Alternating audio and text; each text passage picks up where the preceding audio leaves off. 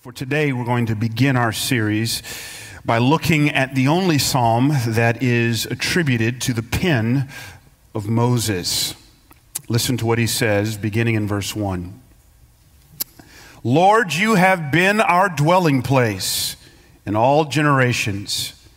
Before the mountains were brought forth, or ever you had formed the earth and the world, from everlasting to everlasting, you are God. You return man to dust and say, Return, O children of man, for 1,000 years in your sight are but as yesterday when it is past, or as a watch in the night. You sweep them away, verse 5, as with a flood. They are like a dream, like grass that is renewed in the morning. In the morning it flourishes and is renewed. In the evening it fades and withers. For we are brought to an end by your anger. By your wrath we are dismayed. What he's getting at here is he's talking about the fact that we're all going to die. Well, why are we going to die? Because of God's anger. Well, why is God angry? Because of sin.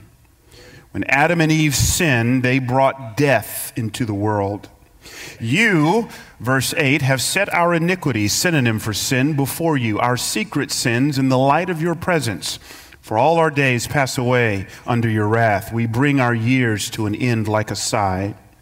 The years of our life are 70, or even by reason of strength, 80. I chuckle at this because Moses is about 120 when he writes this. Yet their span is but toil and trouble. They are soon gone and we fly away.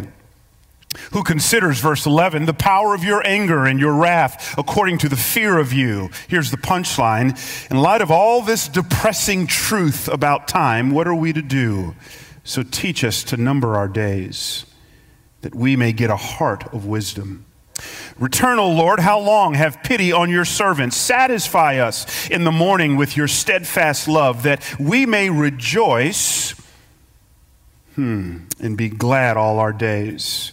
Make us glad for as many days as you have afflicted us, and for as many years as we have seen evil. Let your work be shown to your servants, and your glorious power to their children.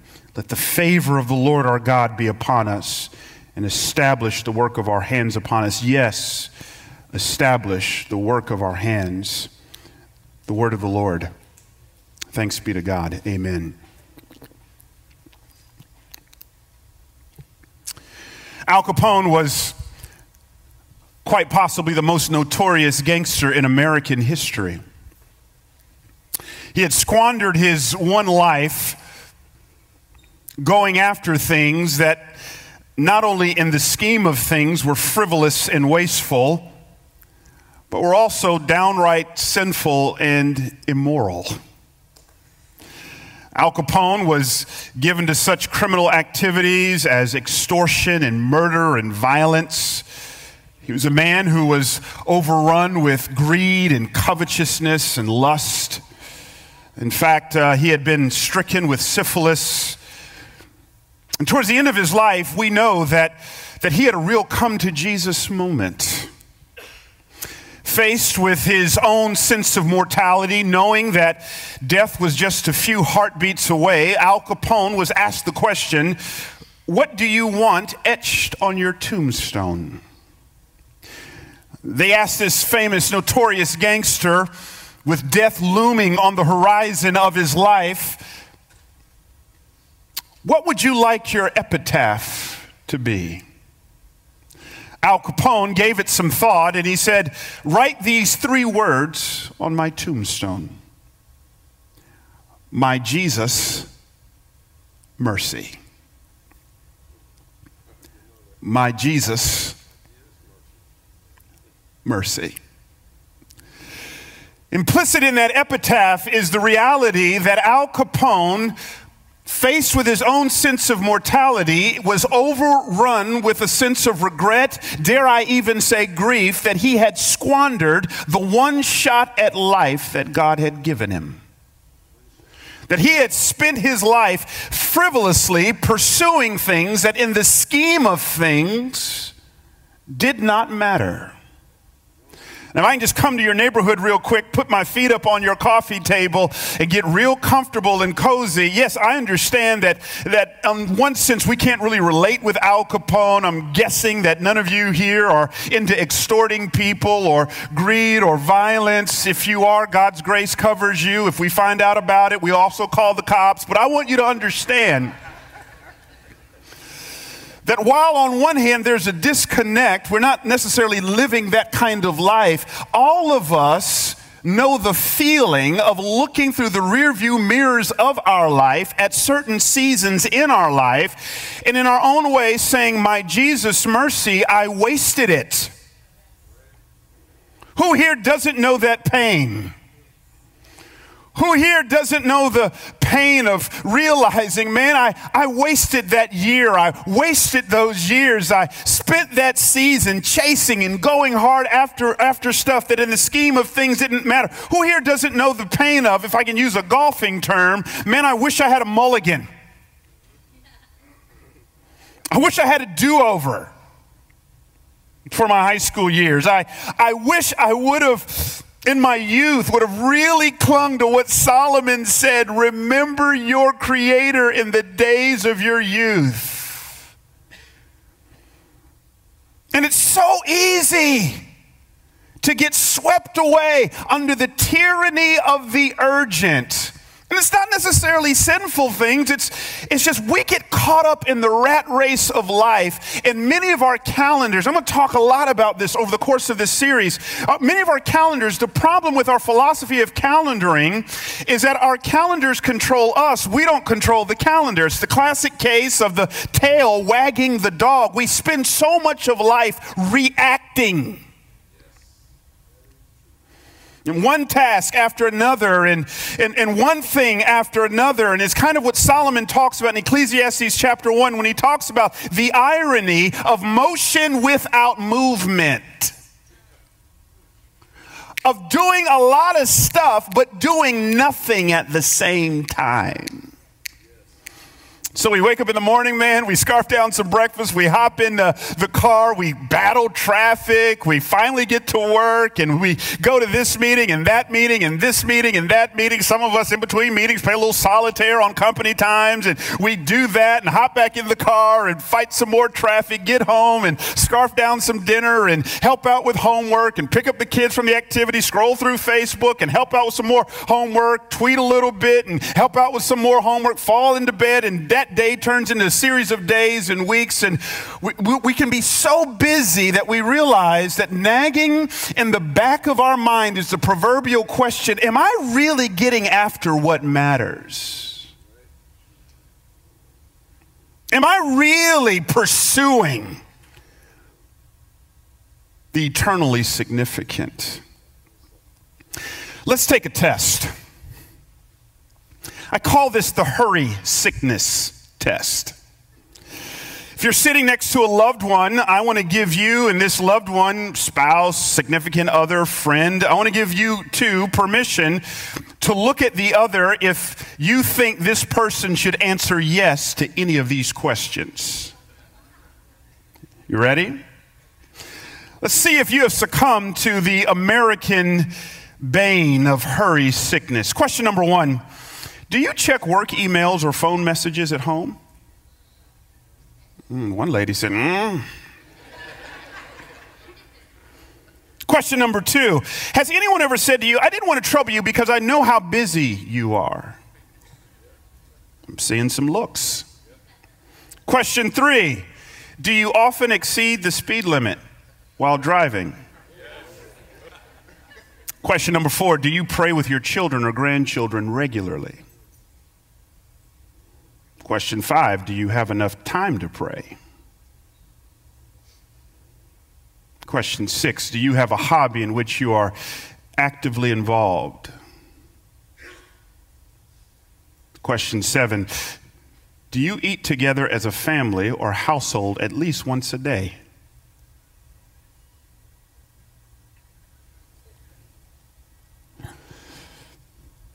Busy. We all know it. We all know what it's like to just get caught up and do and go and do and go and do and go and do and go. And if we're not careful, we can get caught up in a whole lot of motion with no movement. Tasks versus priorities. We can trade in what is eternally valuable for the tyranny of the urgent and the moment. When I first got into ministry, man, I began asking a lot of pastors a series of questions. And one of my questions was, if you could do it all over again, what would you do differently? And to a person, they all said, I would preach less and spend more time with my family.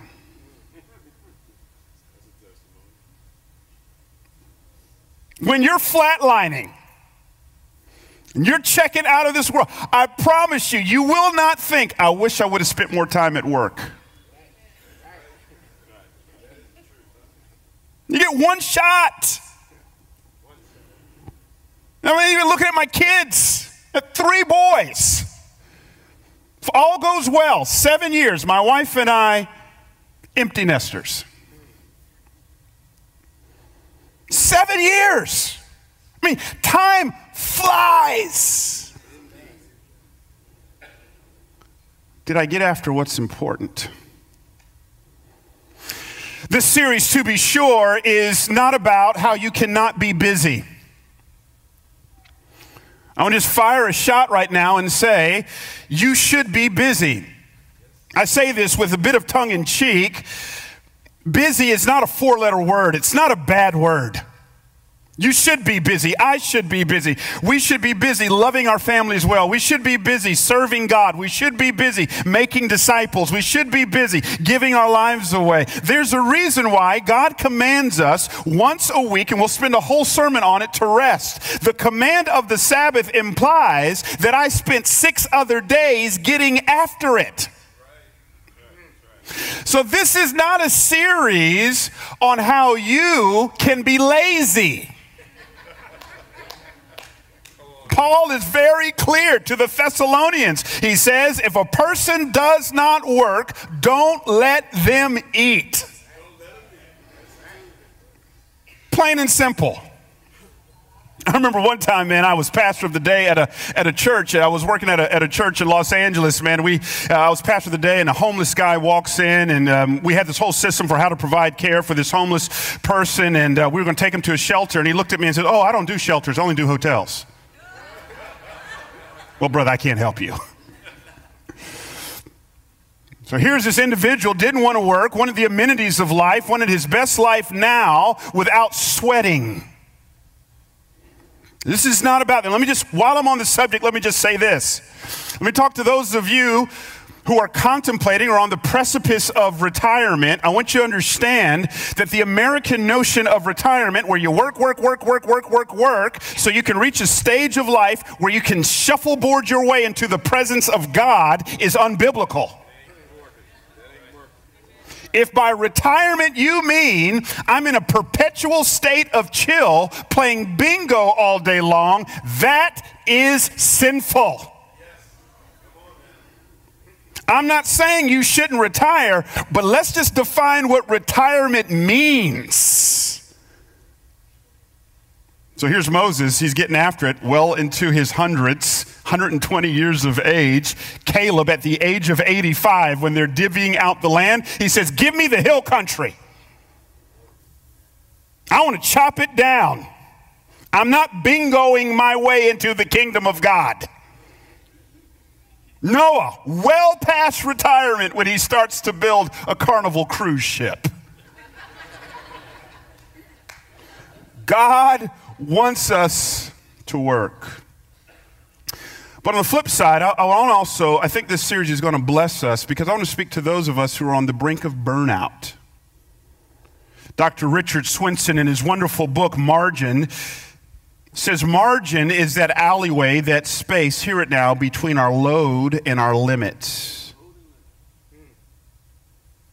Some of you have no space. You don't know margin. You don't know rest. You don't know relaxation. You don't know what it means to just chill. You don't know how to shut off your screens. You don't know how to not be on social media. You don't know how to turn it off. So this series looks to restore some margin to us. As we come to Psalm chapter 90, here is Moses. Most scholars tell us that he is preparing the people of God for their entryway into the promised land. Here's the people of God for 40 years. They've been wandering in the wilderness. They've been in a holding pattern. They've been doing perpetual laps around Mount Sinai. Here is Moses. Finally, the people of God are on the threshold of experiencing the great promised land. And here is Moses preparing the people of God for the long-awaited promised land. And he prepares them by giving a prayer, that is, making petitions to God. And in this prayer of petition to God, if there's one word that sums up the prayer, if there's one word I want you to write down, it is the word time. Time. Moses is saying, when you walk into the promised land, I want you to make the most of the time.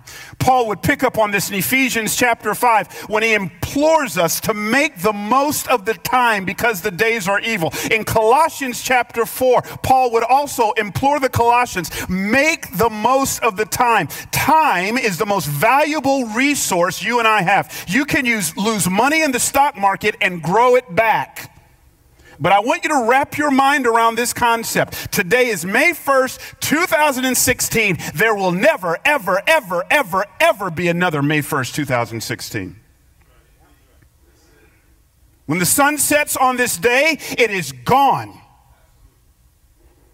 It's done. You can't grow it back. You can't gain it back. You can't get it back.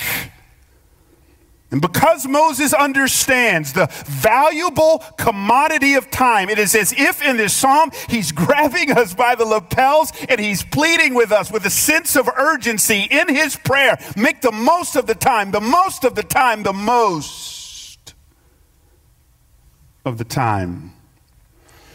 Now for the depressing part of the sermon.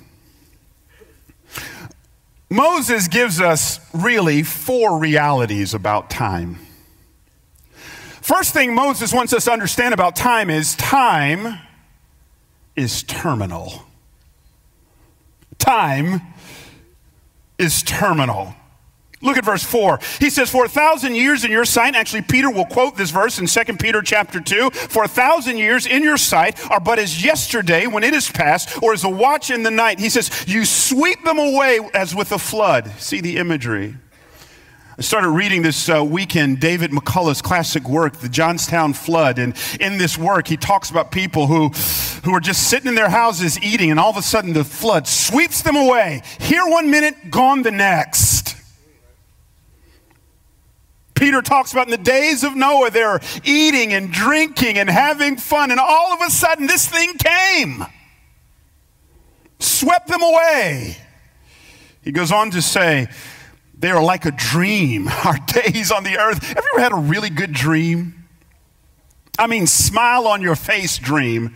And all of a sudden you wake up and you're, wait. And you try to force yourself back to sleep to pick back up in that dream.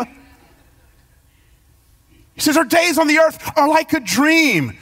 Here for a moment and just like that, gone.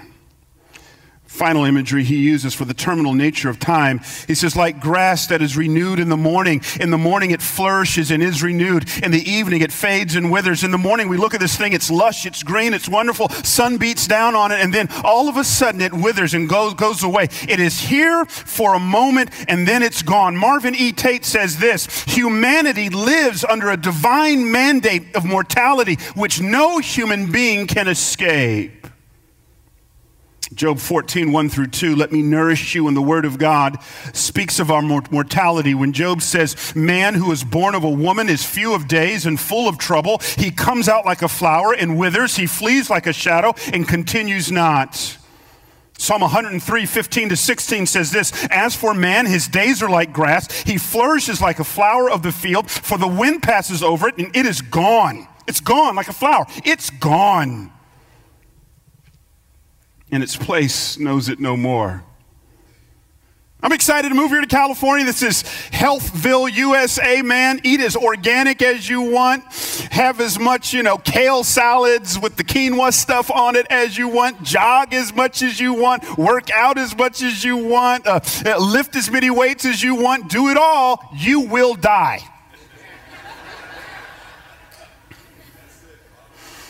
You and I are not immortal.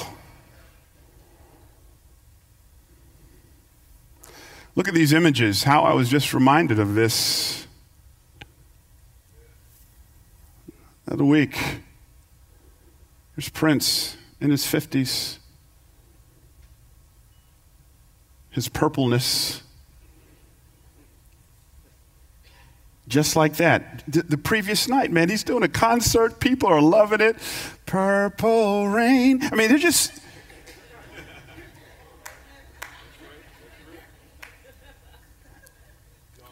Just like that, he's gone. I watch the news stories on Prince. My mind goes back to Michael Jackson. He was in the middle of preparing for his tour. This is it. I mean, they're at the Forum there in Inglewood. The singers are all lined up. People had made all these plans, man. They're probably charging stuff on credit cards, knowing they're going to get that paycheck, man. It's going to be rich and wonderful. And, man, they're signing autographs. They just know that their ticket has come. They're background singers. They're producers. They had rearranged their schedule, and all of a sudden, of course, there's Steve Jobs.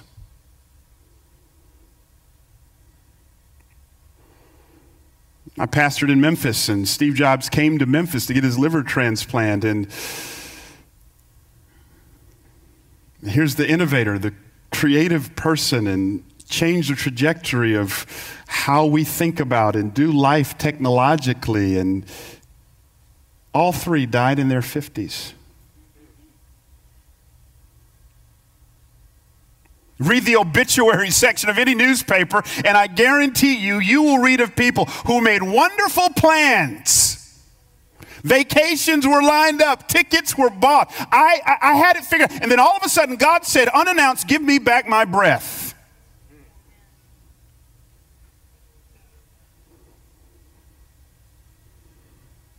Time is terminal. We are not immortal. Second reality. Look at verse 10. The years of our life are 70, or even by reason of strength, 80. Here's what he said. The years of our life are 70, on a good day, 80. Get their span is but toil and trouble. I'll come back to that. Underline this phrase. They are soon gone and we fly away. Second reality of time. Not only is time terminal, time flies. You might have been to their high school reunion. If you want an illustration of time flying, this is just like the other day. I was wearing my stonewashed jeans, my Adidas tennis shoes with the fat boy laces that you could exchange in and out to match. It seemed just like yesterday, man, I was begging Mom for the new Sony Walkman. Seems just like it. I remember going to Shannon Mall with my mom in 1984, begging Mom for the new Air Jordans, the black, red, and white ones. And my mom saying, $64? I cannot spend the Lord's money, $64 on a pair of sneakers. Boom, and just like that, 30-something years later. I'll never forget, man, my grandmother died, and her death was really hard on me personally because she was my last grandparent. And never met my maternal grandfather. He was 45 when he died. He died well before I was born. My maternal grandmother, she died when I was 16. My paternal grandfather, he died when I was 22. And then 3 years later, my last grandparent dies. I'll never forget going to Roanoke, Virginia, and my dad is just kind of playing point, making sure everything's together. He's getting all the arrangements together, and I'll never forget this. There's certain moments in life, man, you just never forget. Me and my dad are sitting in the limo going from the church to the cemetery, and Dad finally has a moment to catch his breath and grieve. His mother has died. This is 1998, so my dad's 48 years old at the time, still the picture of health and strength and vitality. He's bawling his eyes out, and I'll never forget, he looks at me and says, "Someday, son, you'll do this for me."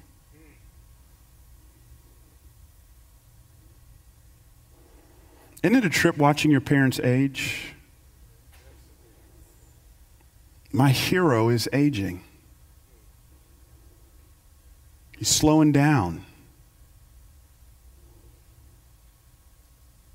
He gave me the death talk the other day. I'm like, "Man, are you sick?" "No, I'm not sick. I just want you to know where stuff is." He did it for his mom. Someday, should the Lord tarry, I'll do it for my dad. Someday, my kids will do it for me. Someday, their kids will do it for them. Time flies. Third reality about time, Moses says in Psalm chapter 90, verse 10, not only is it terminal, not only does it fly, but the third reality he says about time is that time is toilsome. He says in the middle of verse 10, "Yet their span," speaking of the years of our lives, "is but," here it is, "it's toil." The Hebrew word for toil, it means labor, it means exhaustion, it means difficulty, it means that which is hard. Now, forgive me for the depressing nature of this sermon, but Moses is giving us some sobering realities. Yes, if you read Ecclesiastes chapter 3, I believe it is, Solomon says that there are seasons of laughter. There's seasons when life is going great, seasons when life is in a groove, it's wonderful, and we're waiting for the other shoe to drop. In Psalm 90, Moses says, it will drop. You'll have difficulty. This is an amoral word. It doesn't mean you've done anything wrong. It doesn't mean God's mad at you. It's called living in a fallen world. You will have moments of difficulty. Some of the difficulty will be physical. I don't feel like going to work tomorrow. Well, you got to go to work. I tell my kids all the time, men do what they're supposed to do even though they don't feel like doing it. Hear this rhema word. If I have one more man tell me he quit his job, he felt led to quit his job without having another job lined up, I'm going to go crazy. Do you feel led to eat?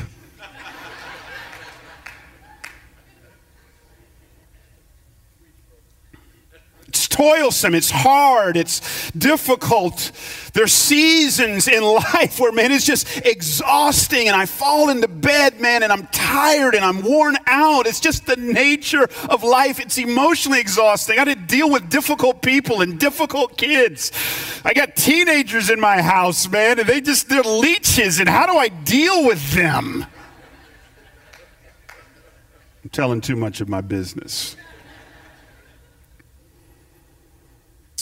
Again, going back to my grandmother, I remember a couple months before she died, we didn't know she was sick, and we were at Thanksgiving dinner, and I said, "Nana, how you doing?" And she says, I'm ready to go home, son." And by home, she meant to heaven. She was tired. Fourthly and finally, time is not just terminal. Time doesn't just fly. Time isn't just toilsome. But fourthly and finally, he says, time is troublesome.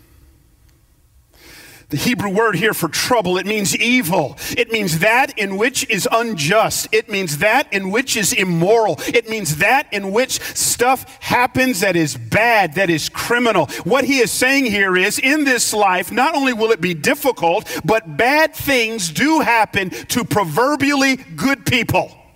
I know we're not good people, but here's what he's saying. I want you to check a box. You inhale and exhale long enough, bad, evil things will happen to you. It's called living in a fallen world. Someone's going to lie on you. Someone's going to gossip about you. Someone's going to slander you. Someone's going to betray you. There will be that unjust boss who will go after you. There will be greedy people who do silly things, man. You'll get laid off from a company, get 2 weeks severance, and then watch the CEO get fired and get a $36 million severance package. It happens. It's part of life. So we turn on the TV and we read about the pedophile, or we see the murder of the teenager, and we see the abuse of power by some cops out there. Life, Moses says, is troublesome.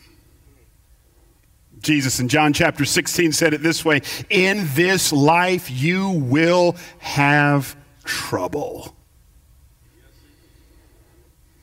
Can I give us some hope? It's dark and depressing. Let me give us some hope. You know, these four realities will not be our future eternal reality. In heaven, time is not eternal.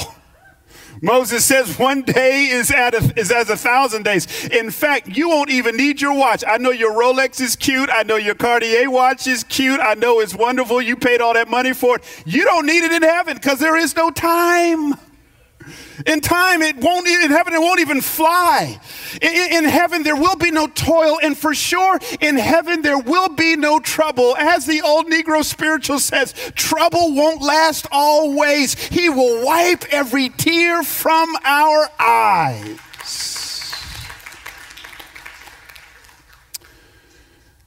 So what do we do? In light of these realities, what do we do? Look at verse 12. Moses says, because time is terminal. Moses says, because time flies, because it's toilsome and troublesome. He says in verse 12, in a form of petition and prayer to God, teach us to number our days that we may get a heart of wisdom. Moses, what do you mean number our days? I'm going, day 1, day 2, day 20, day 2. No. Again, Marvin E. Tate is helpful. This Hebrew scholar says, numbering days in the sense of realizing how few the days of human life are, a constant awareness and response to the temporality of life, the wisdom that emerges from contemplation of the fleeting character and brevity of our lifetime. You know what Moses is saying? It is the wise person who begins with the end.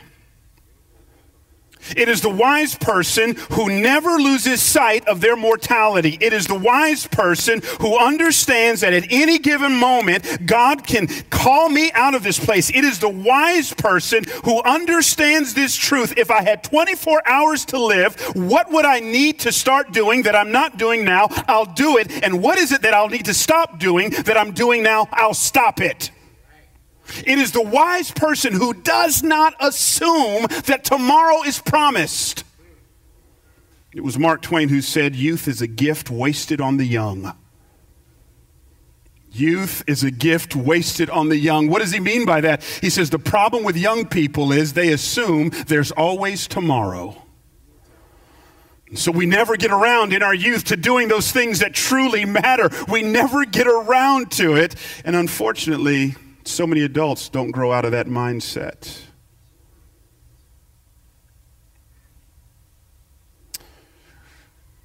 I'm often asked by young preachers, well, Pastor, when did you start preaching? I tell them, well, I started preaching when I was 17 years of age. And then they ask me, well, why did you start preaching at 17? I says, well, a couple of things. Number one, I always knew I was called to preach, but I figured I'd get around to doing it, later on. I had all this time. But at 17, there was an experience that jolted me out of my slumber. I had chemistry class with a guy by the name of Craig Tarleton. Craig and I were 17 years of age, and I was going to public school, loved my experience in public school, but a part of the reason why I mention that is there's a lot of people there didn't know Christ, and I was really kind of ashamed of Jesus Christ, my own personal relationship at that time, didn't want to make a stand for Christ, but I'll never forget being 17, walking into Miss O'Shaughnessy's chemistry class with Craig Tarleton, and every single day, it was as if the Holy Spirit was talking to me. Share your faith with Craig. Share your faith with Craig. Share your faith. And I'd put it off till the next day. Next day would come along. Holy Spirit, share your faith with Craig. And I'd always put it off. Never got around to it. And a couple weeks later, after the class finished, Craig was jogging around the track and collapsed and died of a heart attack. Here I am at the age of 17. I'm sitting in Craig's funeral, and for the first time in my life, I am struck with my own mortality. When you're 17, all your questions are yet future. Have you applied for the SATs? And, have you done the SATs? Have you applied to college? And what are you going to major in? Those are all my questions. Tomorrow. And it wasn't until I'm sitting at Craig's funeral where I'm realizing for the first time in my life, tomorrow ain't guaranteed. Solomon says this. He says, listen, it is better to go to the house of mourning than the house of feasting. What does he mean? He says, we learn a whole lot more about God and life from funerals than we do parties. That one of the most redemptive things you could ever do is to go to a funeral, and not just to a funeral, but a funeral of someone who's the same age as you or younger than you.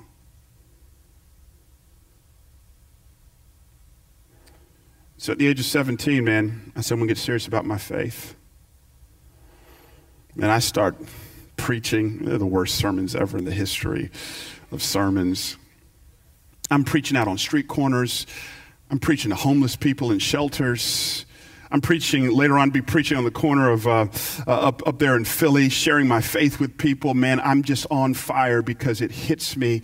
Tomorrow is not promised. We had a 14-year-old kid die in our church in Memphis, Jay. Jay was this gregarious kid, man. Big old afro, life of the party. My kids loved him. Jay went to youth group one night, then right after youth group, collapsed and died. I told my kids, you're going to his funeral. They don't want to go. Why are you going to make us go? Better to go to the house of mourning than the house of feasting. Moses is saying, have a sense of urgency. Stop putting it off. Seize the moment. Get after it. How do we get after it? What's our priority? Let's go home on this one. If you want to make the most of the time, Moses, in this prayer, he keeps turning to God in this prayer. He makes all kinds of petitions. He says, so teach us. Later on, he says, satisfy us with your steadfast love. Later on, he says, make us glad. Later on, he says, establish the work of our hands. He's constantly turning to God, constantly turning to God. God, help us make the most of our time. And so what he's saying here by implications, if you want to make the most of time, appeal to the one who is above and beyond and outside of time and put him in the middle of time. That is God. Why should we appeal to God? Verse 1, he tells us, or actually verse 2, he says of God that God is from everlasting to everlasting. He says God is from everlasting. As one preacher says, that means he was in the beginning before the beginning began to begin. He's from everlasting. That God was here before the Santa Cruz Mountains. He was here before the Pacific Ocean. He was here before the Grand Canyon was carved. But if he was just from everlasting, he would be really old. But Moses says, no, he's not just from everlasting. He's to everlasting. That God was here before the Santa Cruz Mountains were here, and he will be here long after you're gone. He is from everlasting to everlasting. Why should me, a finite person, turn to the infinite God? Because God is not limited by time, and he is the one who will help us to make the most of time. Let me give you the picture for this.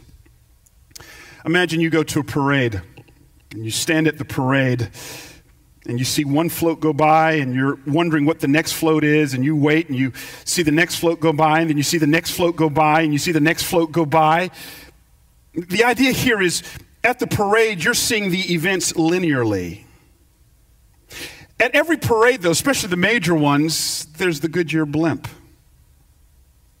The Goodyear blimp has a different perspective on the parade. It doesn't see the parade linearly, one event after another. It sees all things happening at the same time. Humanity in this life, it is like we're standing on the street corner watching one event after another, after another, after another. We see things linearly, but God is in the blimp, seeing it all happen at the same time.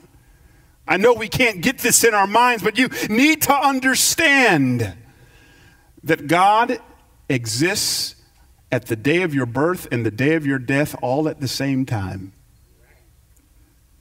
That in God's sovereignty, there is nothing that happens in our lives that surprises him or that occurs to him. He is the infinite God. And Moses says, if you want to make the most of your time in this terminal, fleeting, toilsome, troublesome time, keep God at the center. Why should I keep God at the center? At the end of our text, he says this, verse 14, satisfy us in the morning with your steadfast love, that we may rejoice and be glad all our days. The Hebrew word translated as steadfast love is hesed. It's not God's love in general, but it is his love that is reserved for a special kind of people. A kind of people who are in relationship with him.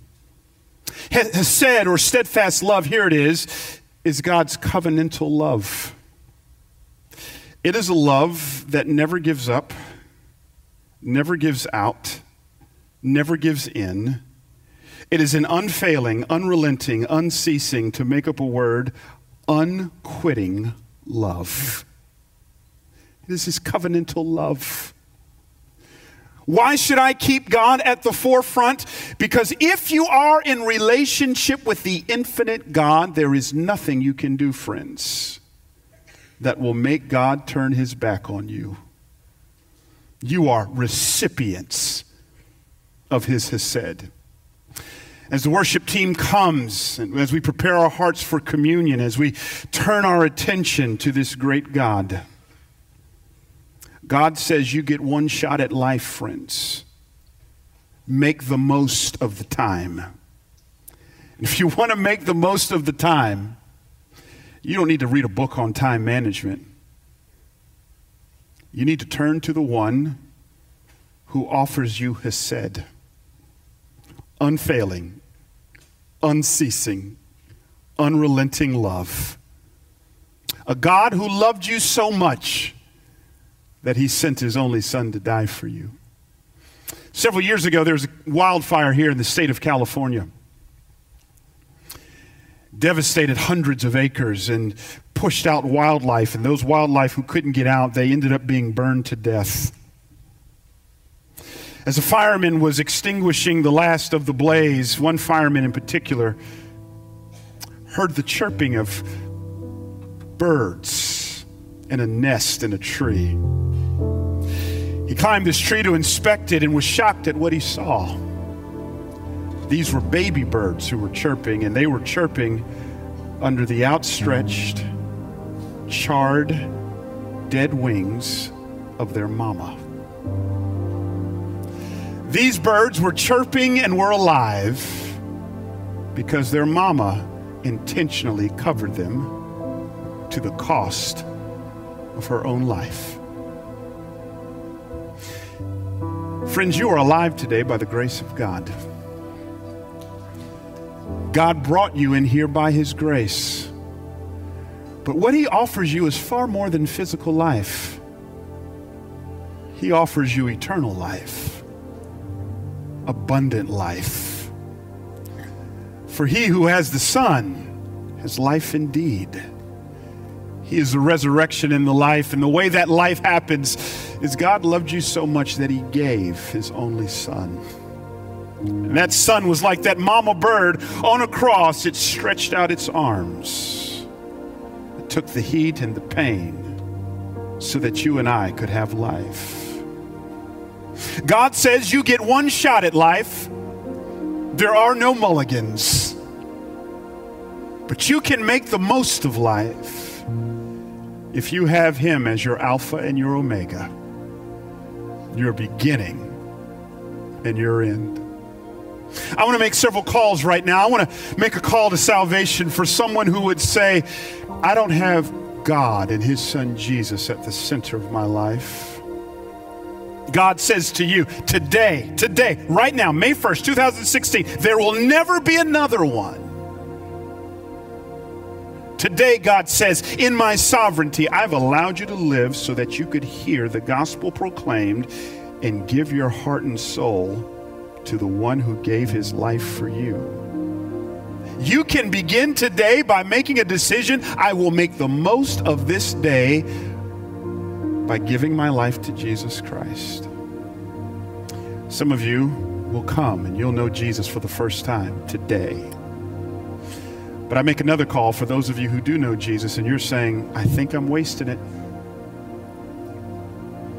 I'm not really getting after what really matters. The great tragedy of so many of us is we've got life insurance and we are financially prepared, but not spiritually prepared. And you're going, I don't think I'm getting after what really matters in life. God and His kingdom, and living in this life with the next life in mind. It's not that I'm living in sin. I'm in the rat race of life, Pastor, and I just need prayer to have margin in my life to pursue what really matters. We invite you to come, and we'd love to pray with you and for you, that you, child of God, would make your life count. Father, in the name of Jesus, we have one request, that no one would leave this place without saying yes to you. That no one would leave here, Lord God, without making the most of the time by giving themselves to the one who is outside of time, Jesus Christ. So, Lord God, would you save someone's soul? We pray for that person who's here today who doesn't know you. Would you add to your church in the name of Jesus? Amen. Coming. Someone else. God bless you.